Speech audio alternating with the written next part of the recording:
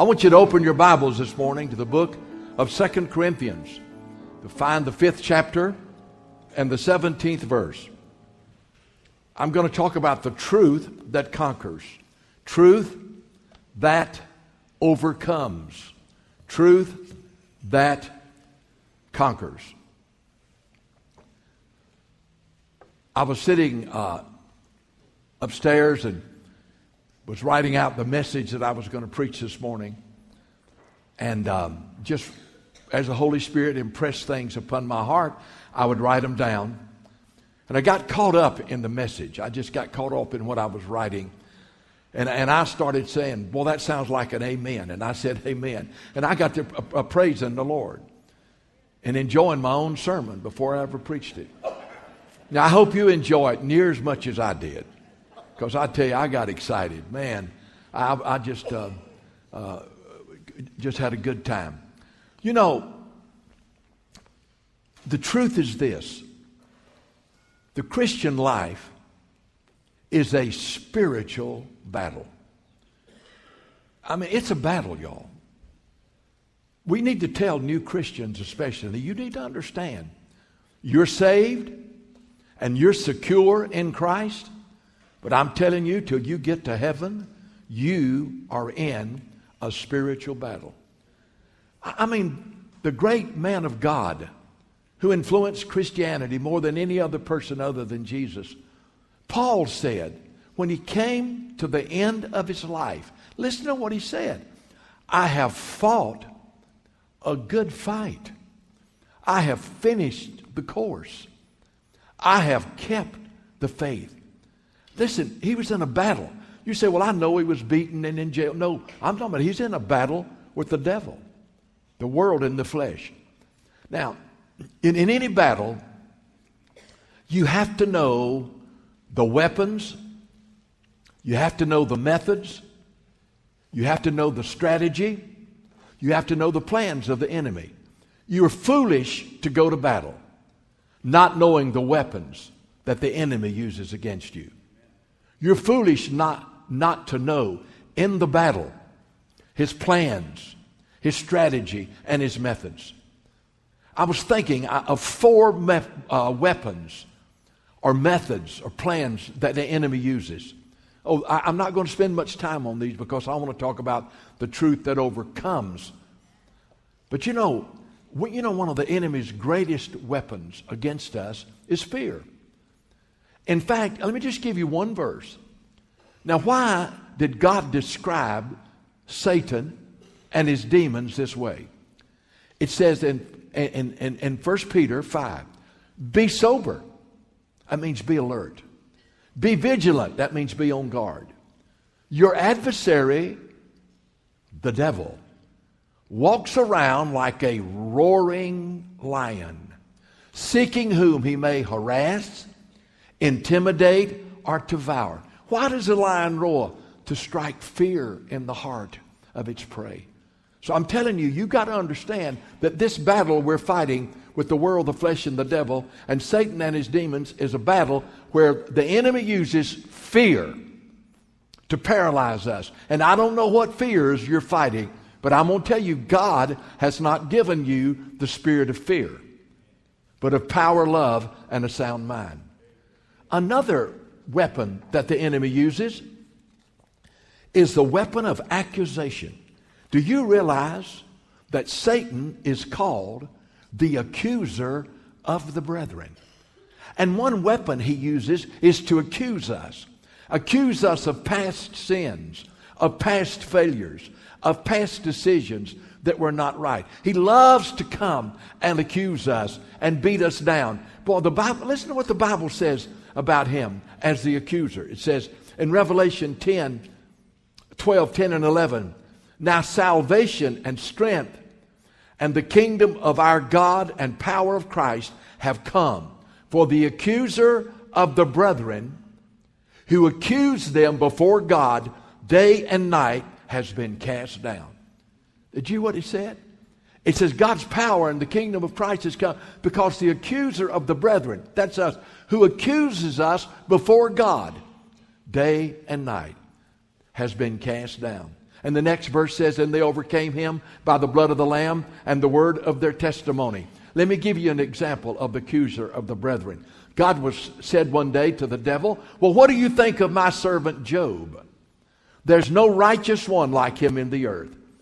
And the devil said, well, the only reason Job worships you and the only reason Job praises you, if you've blessed him so much. Look at his family. Look at his wealth. Look at his riches. If he didn't have any of that, say he was accusing Job before God. He said he wouldn't do that at all. And you know the rest of the story in the book of Job. So I'm telling you, the enemy uses fear. And some of you need to understand that you don't need to give in to those fears.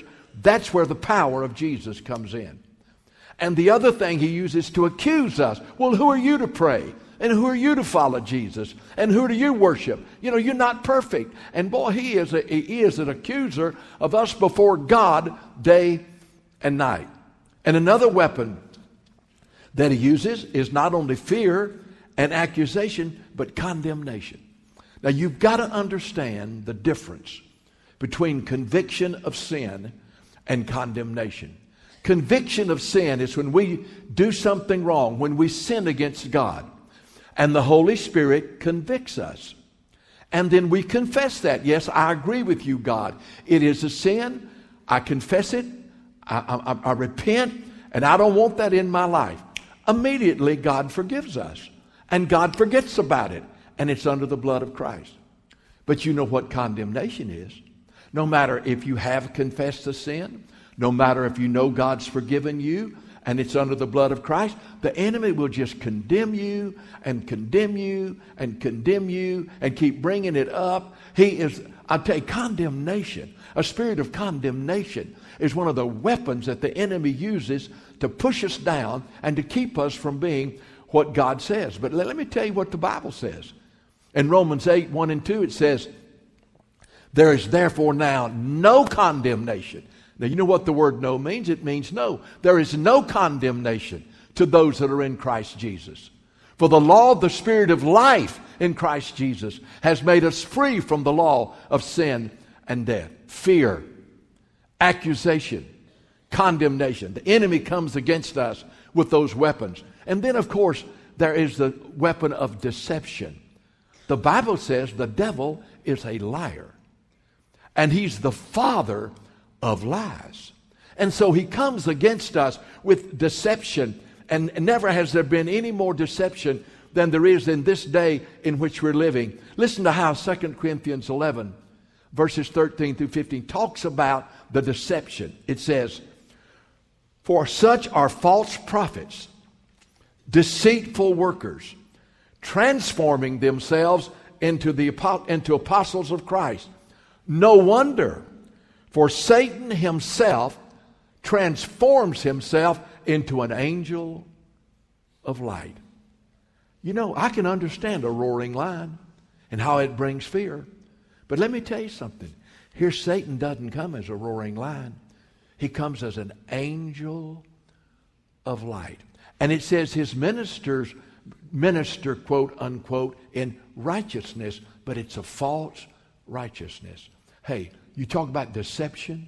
You talk about lies. One of his biggest weapons today, the Bible speaks about the doctrines of demons. So this is the weapons we're fighting against. This is the methods and the plans of the enemy. But in 2 Corinthians chapter 5, verses 17 through 21, let me tell you how the truth overcomes all that. I mean, you know these verses, but I am telling you, if this is what's been so strong in me.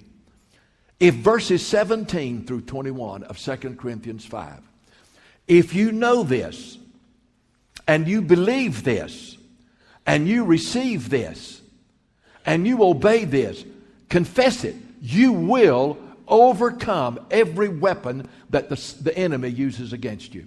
You see, it's knowing the truth, but wait a minute, it is believing the truth, it is receiving the truth, confessing the truth when accusation or condemnation or lies or whatever comes against you. Now listen to these awesome words. In 1 Corinthians 5:17, it says, therefore, if anyone be in Christ, he is a new creation. Old things are passed away, and all things become new. Now I want you to notice how this one verse comes against condemnation, comes against accusation, comes against the lies of the devil, comes against all of those things that the enemy uses against us, comes against fear. Notice what it says. If anyone be in Christ. Do you know? That's the safest place in the world to be. That's the most powerful place in the world to be. Think about it. If any person is in Christ. You know, the great message of the Bible is that as believers, now, oh God, by your Spirit, let us hear this. Jesus Christ did not save us and leave us and go sit at the right hand of the Father in high. No, He came back to indwell us in the person of the Holy Spirit. And today, sitting here, if you are a child of God, here is your confession that you are in Christ. And man, when you're in Christ, you don't have to be afraid. And when you're in Christ, you don't have to worry about the accusation and condemnation and all of that lies and deception of the devil. The Bible says we are in Christ. Now look at the second thing it says. When you're in Christ, and by the way, that's what Galatians 2:20 says. We're crucified with Christ. Nevertheless I live, yet not I, but Christ lives in me. So we're not only in Christ, but look at the next thing in that verse. It says, old things are passed away. What a magnificent truth.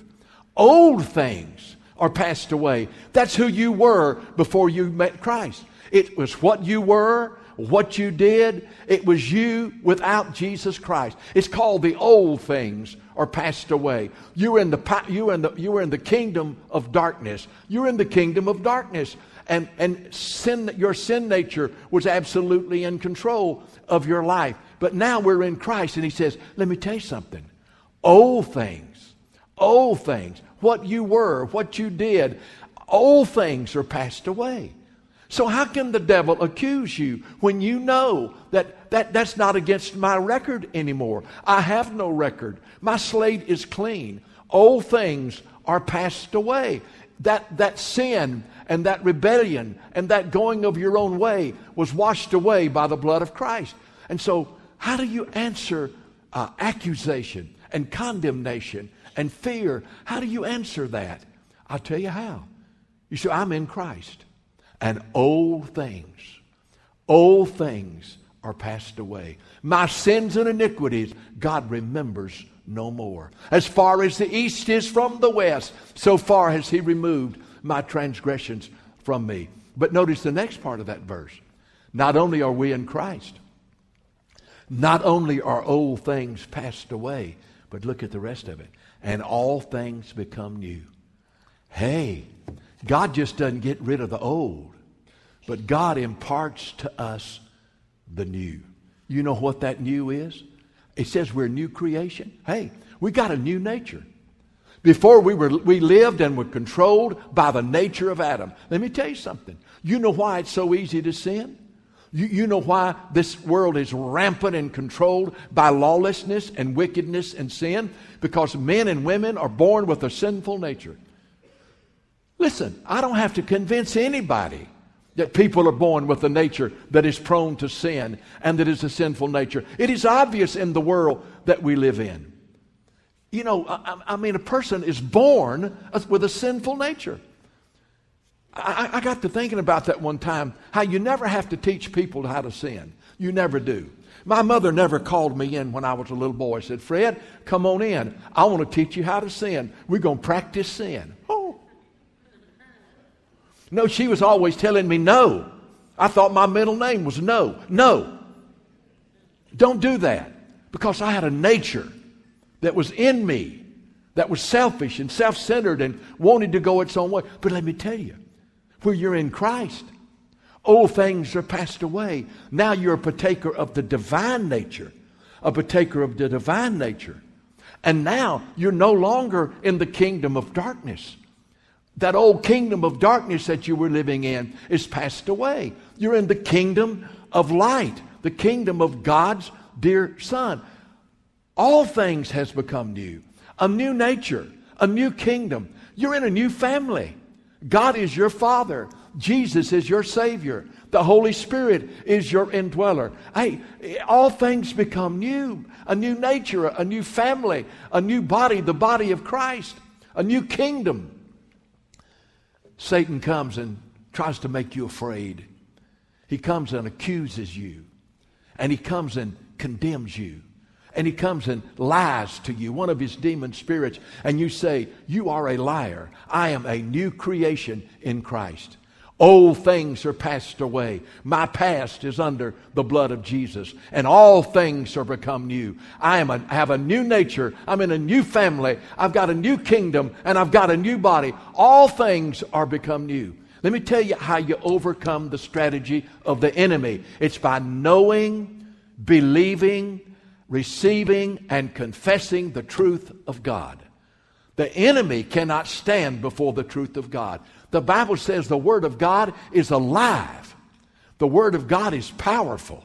It is sharper than any two-edged sword. It divides us under joints and marrow, soul and spirit, and it discerns the thoughts and intentions of our heart. Oh, listen, the enemy cannot stand before the truth. He's a liar. He's the father of lies. Every time he speaks, he lies. But he comes to us and accuses us and condemns us and tries to make us afraid and tries to deceive us. But we speak the truth. We confess the truth. I'm a new creation in Christ. Old things are passed away and all things are become new. Now let me show you something else. This is all a work of God. I want you to look at the next verse. Look at verse 18. I don't believe there's any passage in the Bible that is more comprehensive than this. Verse 17 says, if anyone be in Christ, he is a new creation. Old things are passed away. All things are become new. You say, well, now, Brother Fred, how does that happen? How do I become a new creation? How are old things passed away? How do all things become new? Now, don't miss this. It says, now all things are of God. Oh, this is the work of God. All things are of God, who has reconciled us to himself through Jesus Christ. Hey, salvation, forgiveness is the work of God. It's not a work. See, you didn't earn the right to be a new creature. You didn't earn the right for your sins to be forgiven and passed away. You didn't earn the right to have a new name. No, listen. It is the work of God. Don't miss that. Underline it. It says, now all things are of God. Salvation is the gift of God. It is the work of God, purchased through Jesus Christ on the cross and his precious blood. And it is the work of God that sanctifies us and helps us to grow in Jesus. Listen, I'm so glad that salvation is not my work. I'm so glad it's the work of God. And what God does is eternal. And what God does will last forever. And what God does is greater than anything the enemy could ever do. It's all of God. A new creation. Old things are passed away. All things are become new. It is the work of God. And notice what God did. Look at verse 18. Don't miss this. All things are of God, who has reconciled us to himself through Jesus Christ. Listen, there's so much truth here. It was the work of God that sent his Son from heaven. It was the work of God that had his Son born of a virgin in the manger in Bethlehem. It was the work of God when his Son Jesus lived a sinless life in the carpenter's shop in Nazareth. It was the work of God when for 3 years Jesus healed the sick, opened the eyes of the blind, raised the dead, spoke as no one ever spoken, spoke the truth with authority. It was all the work of God. It was the work of God when Jesus Christ died on the cross in our place. And hallelujah, it was the work of God when God raised him from the dead. And it was the work of God when God seated him at the right hand of the Father. And it'll be the work of God when Jesus comes back again. And let me tell you why God did that work. To reconcile us to himself. You see, I got good news. Before Christ came into your life, you were separated from God. Separated. The Bible says in Isaiah, your sins and iniquities have separated from you and your God. But when Christ comes into our life, we're reconciled to God. We're no longer separated. Do you understand? I'm not separated from God this morning.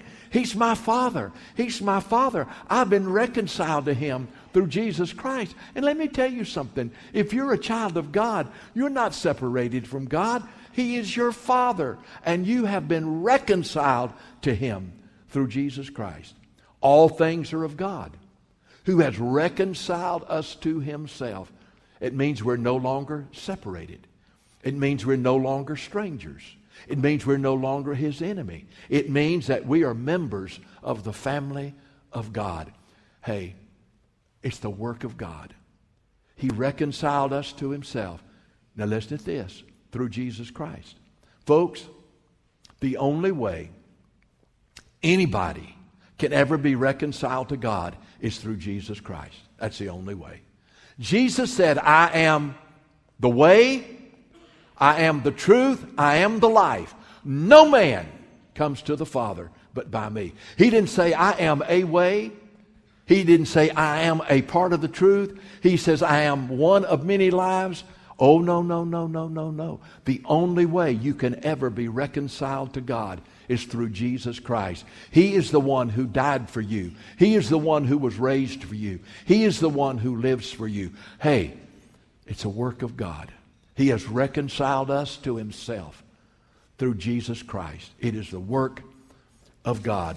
But you'll notice another thing. He reconciled us to himself. He didn't reconcile us to religion. He didn't reconcile us to a life of good works. He reconciled us to himself.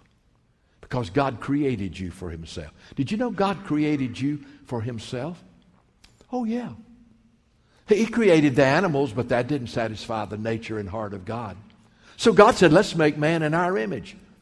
And reconciliation is not about going to heaven. Praise God, I'm going there. If you've got Christ in your heart, you're going there.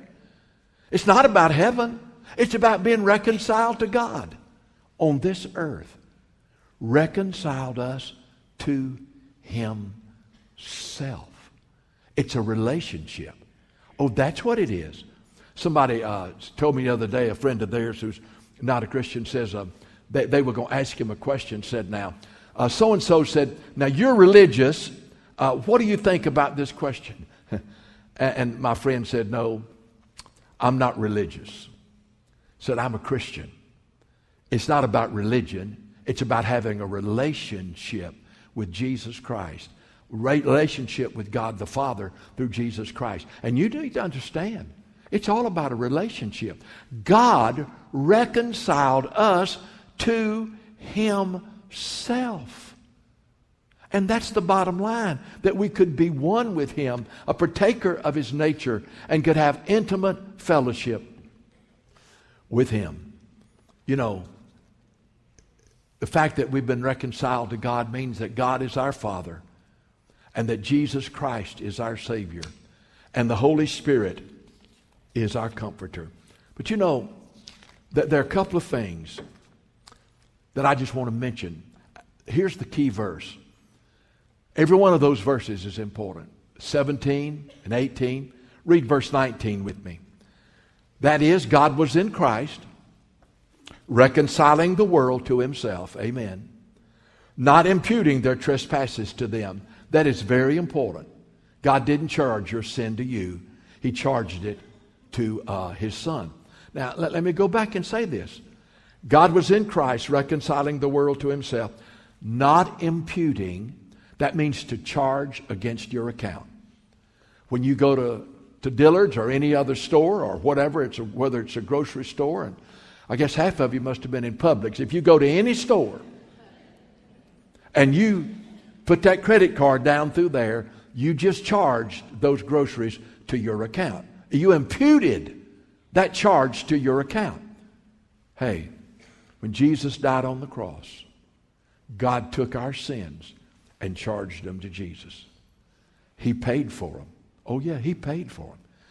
It says here, He's not imputing. He's not charging our sin to us. Not imputing our transgressions against us. Not imputing our transgressions against us. And has committed to us the word of reconciliation. Verse 20. We're ambassadors for Christ. As though God did plead with you through us, we implore you in Christ's name. This is what we say to people. Be reconciled to God. God's already done it. It's a work of God. You can be reconciled. We know Jesus. We're His ambassadors. Would you be reconciled to Him?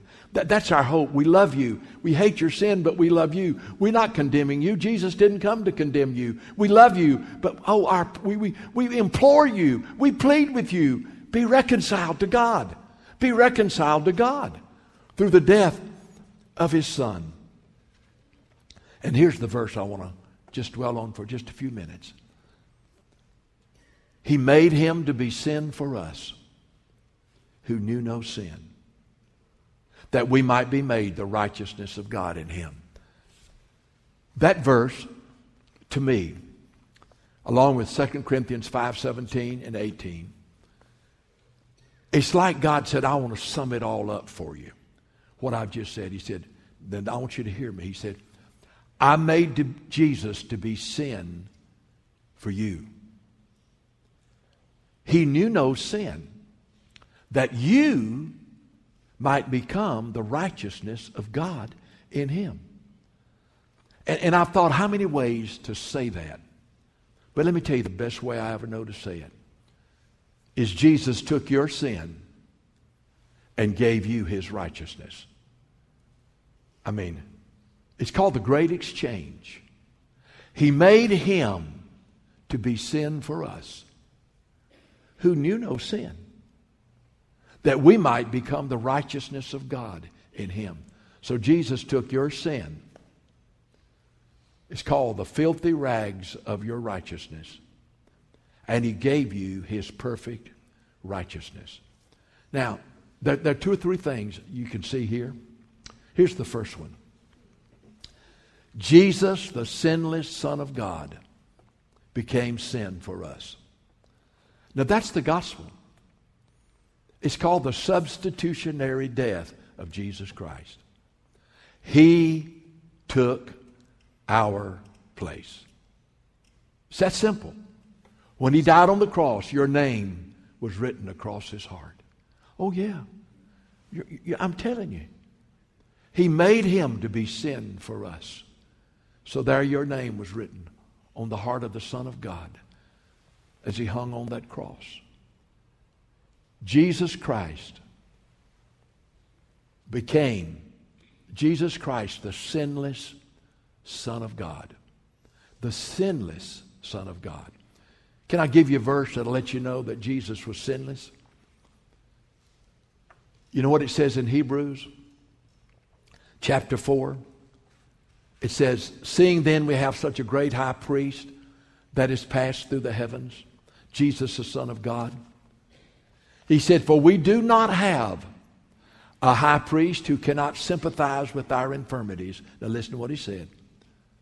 But was in all points tempted like we are, yet without sin. This is what he says. Jesus is our great high priest. He represents us to God and represents God to us. And let me tell you something. He understands your weakness. He understands how you're tempted. He understands how the world, the flesh, and the devil pulls on you. Jesus understands. He said, because you know. Now get this. He was in all points tempted like we are. Did you know He was tempted in every way I'm tempted? You say, wait a minute. Yeah, I'm telling you. I'm just reading the Word of God to you. He was in all points tempted like we are. And so I say, Jesus, you don't understand how strong temptation is. You don't understand about it. He says, what do you mean I don't understand? I do understand. I was tempted just like you are, yet without sin. Jesus is the sinless Son of God. He made him to be sin for us who knew no sin. But it says here, not only that Jesus is the sinless Son of God, this verse, but listen to me carefully. Jesus, the sinless Son of God, became sin for us. Did you know that God actually placed his sin on you? He actually placed his sin on Jesus. He actually placed your sin on Jesus. There's so many verses, but I want to give you a couple of verses. I'm going to make a statement, and then I want to show you how it's true from the Word of God. Jesus, the sinless Son of God, okay, tempted as we are, yet without sin. Number two, Jesus, the sinless Son of God, was made sin for us. He took our sin. All sin, past, present, and future, were placed on Jesus when he was on the cross. The Bible says he died for the sins of the whole world. He died for every person's sin. And all sin, past, present, and future, was placed on Jesus.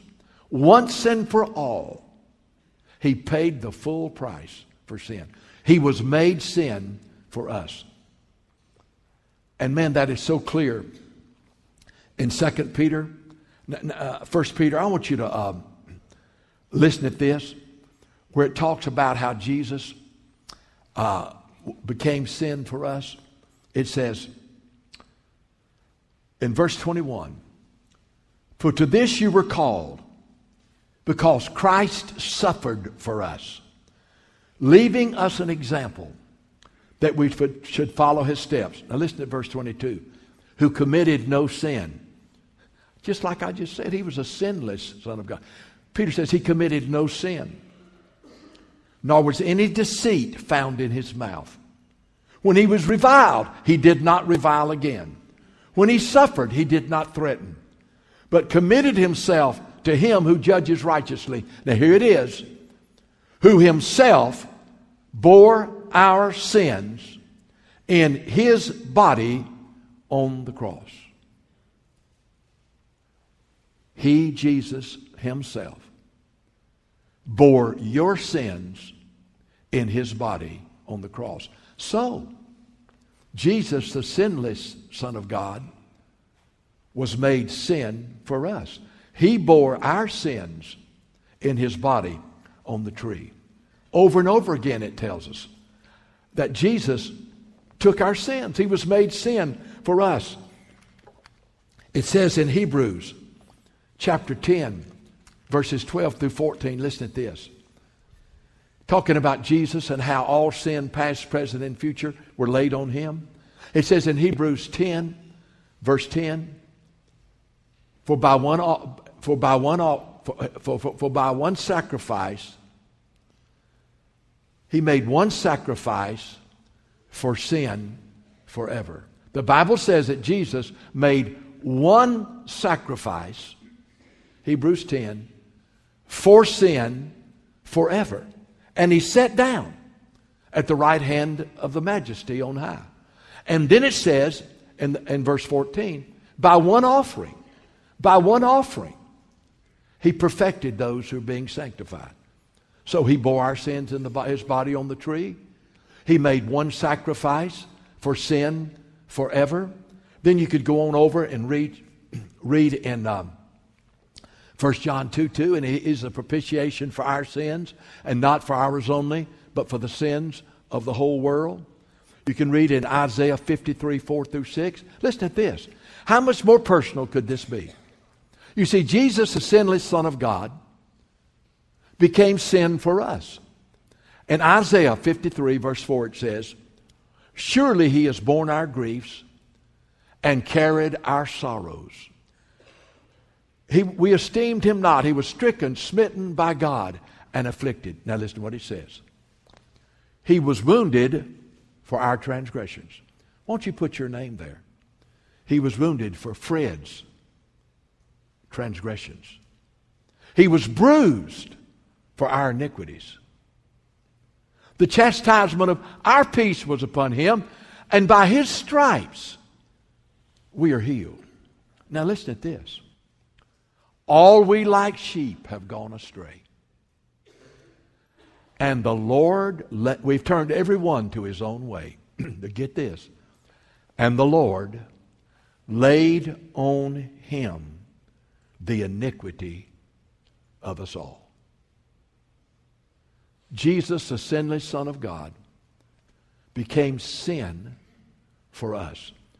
1 Corinthians 15:3 says, I delivered unto you that which I received, how Christ died for our sins, according to the Scripture. But let me close with this. Now that's one thing, that Jesus, the sinless Son of God, took our sin upon himself. And he became sin for us. But, you know what the rest of that verse says? That we might become the righteousness of God in him. Okay, it was a great exchange. On the cross, Jesus took your sin and mine. And at the same time, he bore our sins. He was buried. He rose from the dead the third day. And you know what he did? He gave us his righteousness. He gave us his righteousness. Do you know why that's good? Isaiah 64 says, we're all as an unclean thing, and all of our righteousness is filthy rags. Now that's one way to describe our righteousness, isn't it? It's just filthy rags. But he took our sin that we might become the righteousness of God in him. I love this picture. When the prodigal son had been in the far country, lived a wicked life, he came back home to the Father, and that such symbolism there. The ring was a symbol of an eternal covenant, and God makes a covenant with us in Jesus Christ. But the most beautiful picture of all was when the Father took the dirty rags of his old clothes, his old garment, with the smell of the pigsty. He took that old garment off of him, and the Bible says he gave him a new coat. And what a picture of us. We come to Jesus with all of our sin, and he takes all of our sin stained garment off of us, and he takes our sin, and then he puts on us a robe, a perfect robe, the robe of his righteousness. And now the Father looks down from heaven, and he does not see you in your garment stained with the wickedness and sin of your past, because they're on Jesus. But when he looks down from heaven, he sees you robed in the perfect righteousness of Jesus Christ. And I want to tell you, friend, that's why the devil's defeated. He can accuse you, but you say you are a liar because my sins are on Christ and I'm forgiven and I am robed in the righteousness of Jesus Christ. I have the perfect righteousness of Jesus Christ, and you can't accuse me and you can't condemn me and you can't make me afraid and you can't lie to me, because I am telling you, I am not living in my righteousness. I am living in the righteousness of the Son of God. I ought to hear amen on that one. That's what I got to saying when I was writing this yesterday. That sounds like an amen to me, or a hallelujah, or praise the Lord, one or the other. Now, folks, I know that's hard for you to believe. Now, we're to live out that righteousness by the power of the Holy Spirit. But I'm telling you, the day you get saved, you shed the garment that was stained and ruined by wickedness and sin. And God, in his great mercy and grace and love and power through the death of Jesus, puts on you the robe of his Son. And from that day on, you walk in the righteousness of Jesus Christ. And you are God's, and nothing can take you out of his hand. Hallelujah to the Lamb. And that's the gospel. That's the good news. Not that Jesus saves me and I get down here and say, well, I'm going to do the best I can, Lord. No, he says, I've given you the righteousness of my Son, and my Holy Spirit lives in you, and you have the power to live the life that I saved you to live. The Bible says Jesus is made to us. Listen to this. 1 Corinthians 1, 31 it says, for he has become from God to us wisdom, righteousness, sanctification, and redemption. He says God made Jesus our righteousness. Have you ever thought about this verse? Now I want you to listen to this. It's a very common verse about salvation. If thou shalt confess with thy mouth the Lord Jesus, and believe in your heart God has raised him from the dead, you shall be saved. Now listen to this. With the heart, man believes unto what? Righteousness. Hey, if you'll confess your mouth Jesus is Lord, believe in your heart God's raised him from the dead, you will be saved. For with the heart you believe God for righteousness. You're believing him for the righteousness of his Son. Lord, I know my righteousness is as filthy rags, but I'm believing in my heart for righteousness, that Jesus will be my righteousness. Let me close with this. Great passage in Philippians 3. Paul said, now listen, what things were gained to me? I was a Jew, I was a Pharisee, I exceeded all my peers in the law. He said, I was the Jew of all Jews. He said, but what things were gained to me, all of that was important to me, I counted as garbage, that I might know Christ. Why? Listen to what he says. That I might be found in him, not having my own righteousness of the law, but the righteousness of God, which is through faith in Jesus Christ. You know what Paul did? What transformed his life was when he realized that he didn't have to earn his righteousness by keeping the law. That through faith in Jesus Christ, God gave him his righteousness. And he never slowed down from one prison to another, from one beating to another, from one opposition to another. Paul never wavered because he knew that he was in Christ and was going to be found in him, not having his own righteousness, which is through keeping the law, but the righteousness which is of God by faith. I love this verse. You know what it says in Romans chapter 5? We've received abundance of grace and the gift of righteousness. And we reign in life by one Jesus Christ. Just think about that. We've received abundance of grace and the gift of righteousness. And we reign in life by one Jesus Christ. Let me tell you why you're defeated. You don't know what you believe. You have not received what you believed. And you have not confessed what you believe. Let me tell you something right now.